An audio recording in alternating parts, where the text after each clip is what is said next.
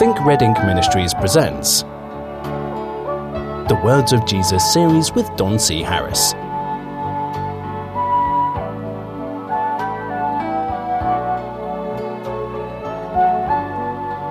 Hello friend, Don Harris here.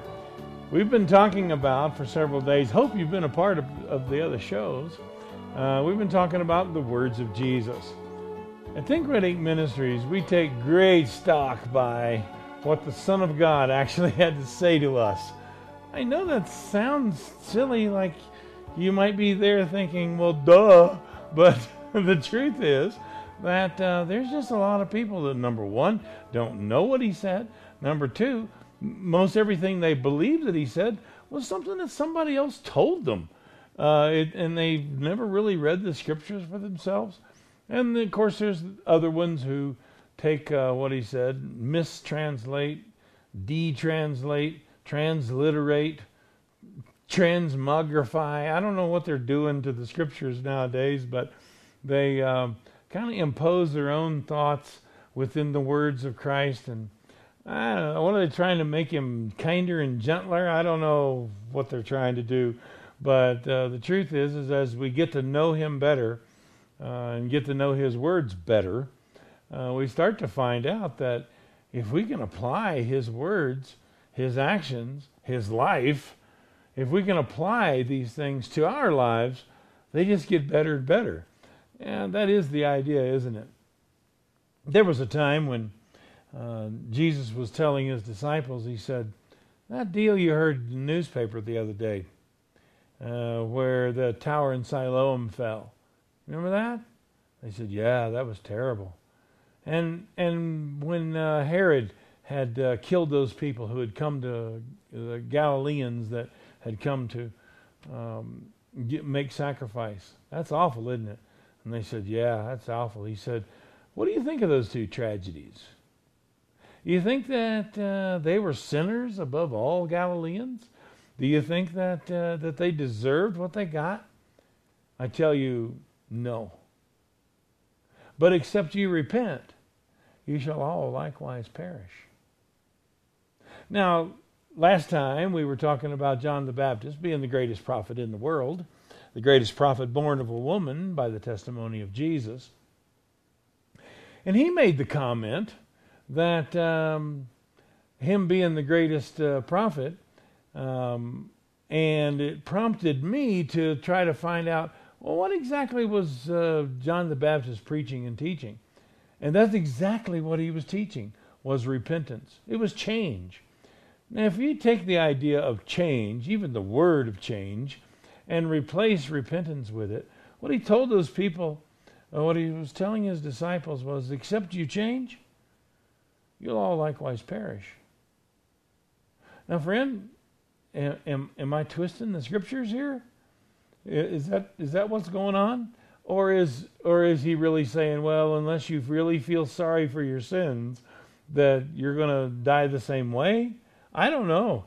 I know how I've interpreted it in the past, but when I understood what change was, here I hear Jesus saying, these things happen to everybody. These horrible things in life happen to everybody. Friend, they happen to you. You've got stories that would make your hair stand up on somebody's neck, I'm sure. We've all had situations in our life where we've been in peril, where we've had loved ones die, where we've been stricken with serious and incurable illnesses. We've had homes burned down. We've had problems in our life. But you know what Jesus' promise to us was, if you'll change, none of these things are going to take you down. None of these things are going to make you perish. That's really what we want. That's what we have to have. But we're going to have to do things his way. We know that we know John the Baptist taught that when Jesus came, things were going to change. And we also happen to know that when Jesus was talking about bringing about different kind of changes in religion of the day, it didn't set well with a lot of the religious leaders. They weren't tickled about this at all. There were times when the Pharisees would say, "Hey, what are you saying? You realize when you say that, you're indicting us?" And Jesus is thinking, "Yeah, that's what I'm doing." And he just didn't really have a problem making these changes in religion. Therefore, we really shouldn't have trouble making changes in our lives as well. If we have a true change within ourselves, if we are changed from the inside, we are regenerated. We're different people on the inside. We can look at tragedy as the house burning down, winning the lottery. That's just life. That's just the way it goes. Who can live like that? Who can do that? It's people who have a good conscience toward God. I told you, my little 3-step plan for people is, you want a relationship with God? Number 1, keep His commandments. There's 10 of them, and there's not a one of them you can't do. Period. 2, never disobey your conscience. You should always do what you know is the right thing to do. You're not always going to do that. You're going to go against your conscience. You'll learn better, though, if you'll just do it. Third one is you need to take time every day to hear the voice of God and let Him change you from the inside. Do you realize if you do that, you'll be a different man? Mostly what you'll have removed from your life is that constant nagging when you do bend the fender on your new car. That, "Oh God, why me" thing, that just evaporates. I haven't broken any of His commandments. I haven't disobeyed my conscience. I consulted with Him just this morning. So what's happening to me now? It's just life. It's just life.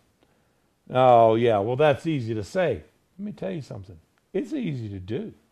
If you'll just do what I'm telling you to do, and that is keep His commandments. You don't want to sit there and wonder if you're sick because you're breaking one of His commandments. Do you? Is that the way you want to live? Not me. Never disobey your conscience. You don't want to wonder if you're having some tragedy in your life because you've done something that you know is the wrong thing to do. Don't do that. And to take time every day to hear the voice of God. I remember one time there was something happened in my life that was pretty tragic by anybody's standard. And a friend told me, he says, "Well, maybe God's trying to tell you something." You heard that? What is his tongue tied? He can't speak English? He used to speak to people, but he can't speak anymore? What do you mean? He broke my leg because he's trying to tell me something? Look, friend, let me tell you something that you may not know about me, I say to my friend who is accusing me of this. God's trying to tell you something. I said, I was just speaking with him this morning. He never mentioned it. You want a relationship with God like that? Those kind of things are available, friend. You can have them. That can be you. The tower in Siloam falls. The political powers that be having you destroyed for trying to worship God in your own way. And the good news is, yeah, you're going to have tragedy. You're going to have a problem. But you don't have to perish by it. And here's what I want you to see.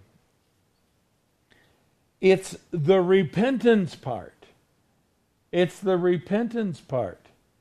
It's the, remember I was trying to say that when tragedy does strike your life, and you've not been playing your own game, you've not been doing your own thing, you've not been satisfying yourself at every turn, like you do now, and that means that when these tragedies happen, you don't start reeling back in your mind and trying to figure out, what did I do to deserve this?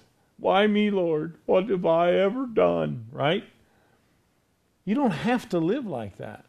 The way you can live is with a clear conscience. Now, what does the Bible say about a good conscience toward God?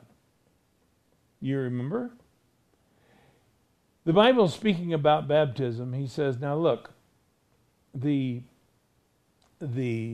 mikvah, the act of mikvah, this immersion, this baptism, it's understood among a lot of the Jews that it's important exactly how you're baptized, and well, shoot, we've got that in our Presbyterian, in our Protestant denominations. Did all your hair go under when the preacher dunked you? Did you get wet all over? Well, this is not a new idea. This isn't just something that came along with Protestantism.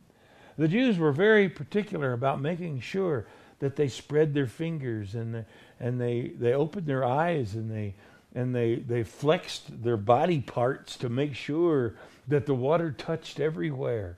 And there was an aspect of the mikvah that was a cleansing. Well, the apostle says that you need to know that when it comes to baptism, this is not a cleansing of the flesh. This isn't taking a bath. This is, have you remembered the scripture yet? I ask you, where does the Bible talk about a good conscience toward God? Isn't it right there? Talking about baptism, it is an answering of a good conscience toward God. See, baptism is not something that we're supposed to do once. It's not a confirmation, or what do they call it? I guess the Catholics call that confirmation. When you're a little baby and you get baptized, the Anabaptists came along and said that that's not right, and this is the way you get baptized, and you get baptized at this age, but not at this age, and you got to make sure that the water does it need to be cold or hot? Can it be salt water? Is it fresh water? Is it running water? Is water coming in and out of the tank at the same time? These things are very important. And the preacher that baptizes you, has he been ordained by an elder somewhere? Does he have the power, the authority to baptize you? Did he put you in backwards, or did he put you in frontwards? Did he make sure that you went all the way under? You can play these games all you want. If those kind of things are important to you, John the Baptist has some very bad news for you. He says, yeah, I come baptizing with water. That's what I do. I baptize with water. But there's one that comes after me that'll baptize with the Holy Spirit. Do you see this contrasting conjunction of the two ideas? He's saying that I baptize with water, but when Jesus comes, he's going to baptize with water too? Is that what he said? As a matter of fact, the scriptures say Jesus baptized not. Did you know that? Some of his disciples baptized, but he never did. Paul says, I baptized a couple of you, but not many. And, those that I did baptize, I hope they're not following me around. Hey, I plant, Apollos waters, God gives the increase. All of a sudden, this authoritative baptism, this logistics that are involved in baptism, is the water, certain way or a certain place? Can you get baptized in a swimming pool if it's got chlorine in it? Or does it have to be a pond? Does it have to be a river? All this foolishness that goes along with baptism, and we miss the whole idea of baptism. John says it this way: I indeed baptize with water, but there cometh one after me who will baptize in the Holy Ghost, in the Spirit of God. Do you know what it means to be baptized into Christ? I remember as a young Christian dealing with a certain Baptist church that I grew up in. Thank God for the Baptists. Somebody was preaching the gospel and trying to tell a young 14-year-old punk how to be saved. I was glad that they did. But when it came to baptism, I was a little concerned because I just didn't buy the whole idea. Are you saying that I need to be baptized to be saved? Well, that's what the scriptures say, and there's people that actually do this, that actually make salvation contingent upon your baptism. People ask me all the time, do you believe you need to be baptized to be saved? I say, yes, I do. But what kind of baptism? Do I believe you need to be baptized in water to be saved? Or is it the baptism that John the Baptist tried to get across to us, that there's going to come that when Jesus Christ comes, he's going to baptize with the Holy Spirit. Look, friend, you're not baptized in the Spirit of God? Then I have great questions about your sanctification, redemption, salvation, the whole deal. I have great question about that. Now, why is that? Because the Bible says that it is those who are baptized in the Holy Spirit that are in the church of Jesus Christ. Now, and by the church I mean that, that great holy and universal and invisible group of people around who love the Lord and who are a part of his church. They're a part of, as Apostle Paul said, spiritual Israel. How did they get in there? That's what I want to know. Well, there's two things. One of them is the Bible says that if we have faith in Christ, then are we Abraham's seed and heirs according to the promise. What's the promise? The promise of a covenant. We have a covenant. With that covenant is an entrance into the kingdom of God by way of baptism by the Spirit of God. You can't replace the baptism of the Spirit with baptism by water. Where did you get that idea? You can't replace it. I don't care if you baptize them when they're babies, baptize them when they're 30 or 60 or 90. It doesn't matter. It matters not a whit. What you have to be is baptized by the Spirit of God, baptized into the Spirit of God. Do you know what that means? To be baptized into Christ? To be baptized into Him is to be immersed in Christ. There are many confusing doctrines about the name of Jesus.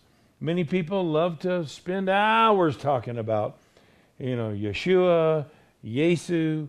Is his name Yeshua? Is it Jesus? Is it whatever? Man, you can go on forever with this. And the fact of the matter is that when we're baptized in the name of Jesus, that's not just something that falls out of the lips of the guy who's dunking you under the water. By the way, that particular concept of a man baptizing you, that's not the mikvah at all. The mikvah that John the Baptist taught, preached, and practiced, the mikvah that the Jews practice to this very day. There's no third party. There's no second party involved in this. I was thinking about a marriage situation, calling it a third party. There's another interloping priest situation or preacher or whatever that is joining two people before God. That is absolutely unnecessary. Why do we do that? That's the way we've always done it. That's the way it's done. Well, that way isn't the way it's always been done. I understand people just jump over a broomstick and go on home married. Those kind of things happen. And they happen in many other cultures. I'm not saying that it's wrong or anything else. I'm just saying, think about this. Think for yourself. Where did this guy come from that's baptizing you? What is he even doing there? Why is he even there in the water with you? Our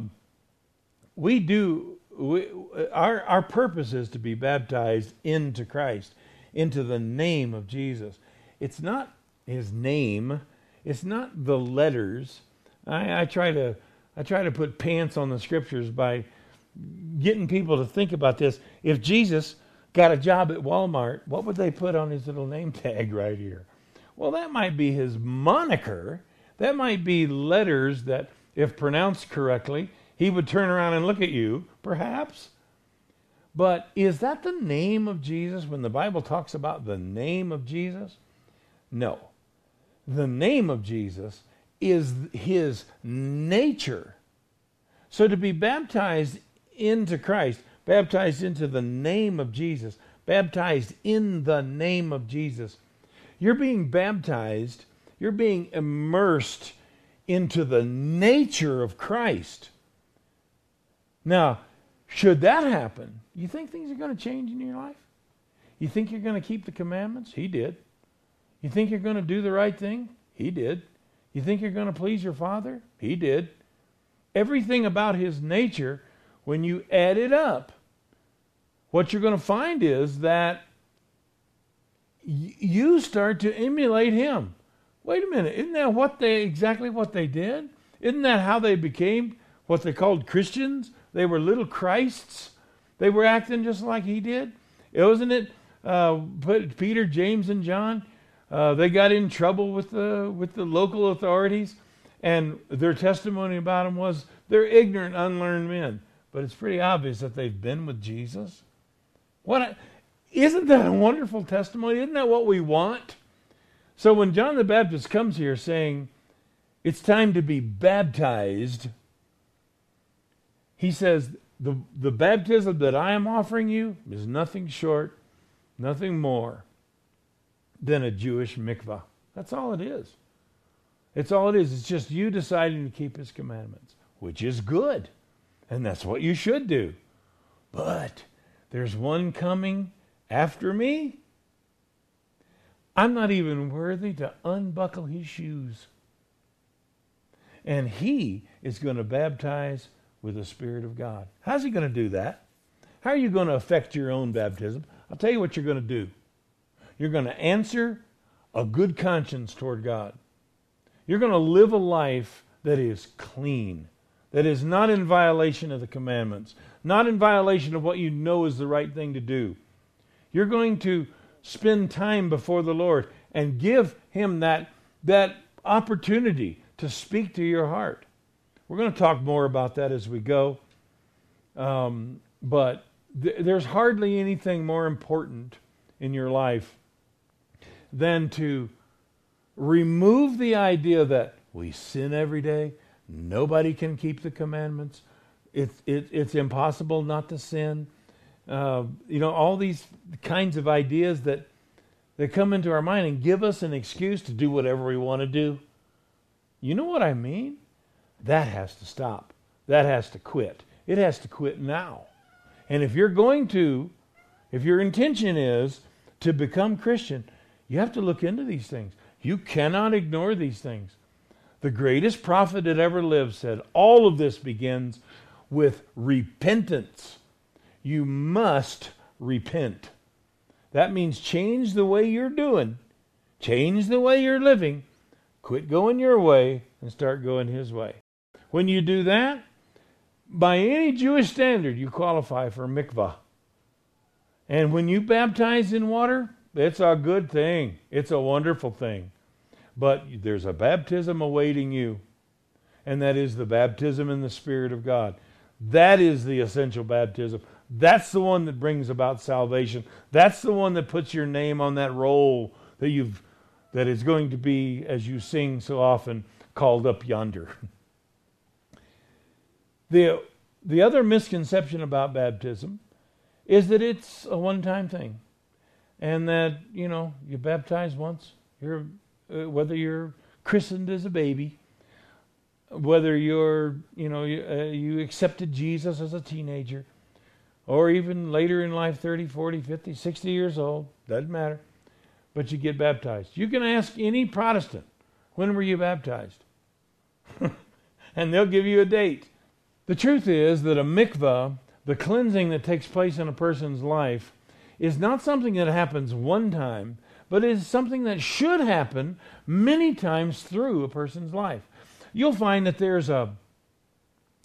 are points in your life when you, as many Protestants use the term, rededicate your life. There are people that find themselves out of fellowship with God that want to make things right. Perfect time for mikvah. How about taking a wife? Perfect time for mikvah. How about taking a new job? Perfect time for mikvah. How about having a baby? a new child in your home. Perfect time for mikvah. Well, Don, if what you're saying is true, then we baptize all the time? Absolutely. Who told you that it's one and done? Where did that idea come from? I could tell you, but our Catholic friends are not going to like it. Friend, the truth is that many of our doctrines come out of the Catholic Church. They come out of that, the religious, the ritual, the liturgy of things that we have to believe and things we have to do, and the works that Martin Luther worked so hard against to try to say we're not saved by works, we're saved by faith. The reason that he said that was because the Catholic Church was rife with these kinds of works. And we have that problem within ourselves. There's something in man that makes him think that he needs to work to bring about in his life what he needs to bring about in his life spiritually. Paul says, let me ask you something, guys. So what you began in the Spirit, you're going to now try to make this perfect by the flesh? Isn't it funny when somebody puts things like they really need to be put, they really sound kind of foolish? We began in the Spirit, my friend. It was the Spirit of God that convicted you. It's the Spirit of God that is telling you now that you need to make changes in your life. It will be the Spirit of God that regenerates us. Friend, these things are wonderful things. But what we have to realize, without a doubt, is that we're spiritual beings and we need a spiritual baptism. We're going to talk about John's baptism when we come here next time. That's all for today. Join us next time in this series called The Words of Jesus.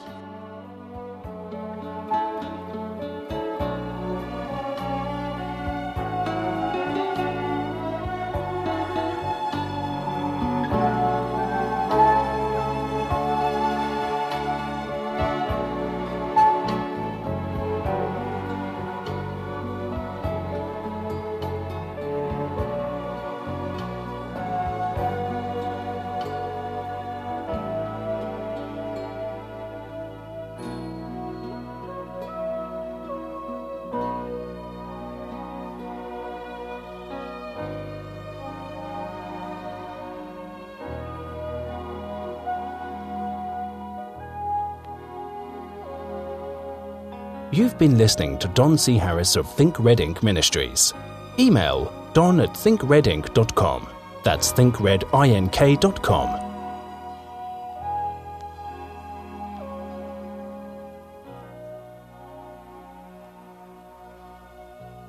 Join us again for the next episode in the Words of Jesus series.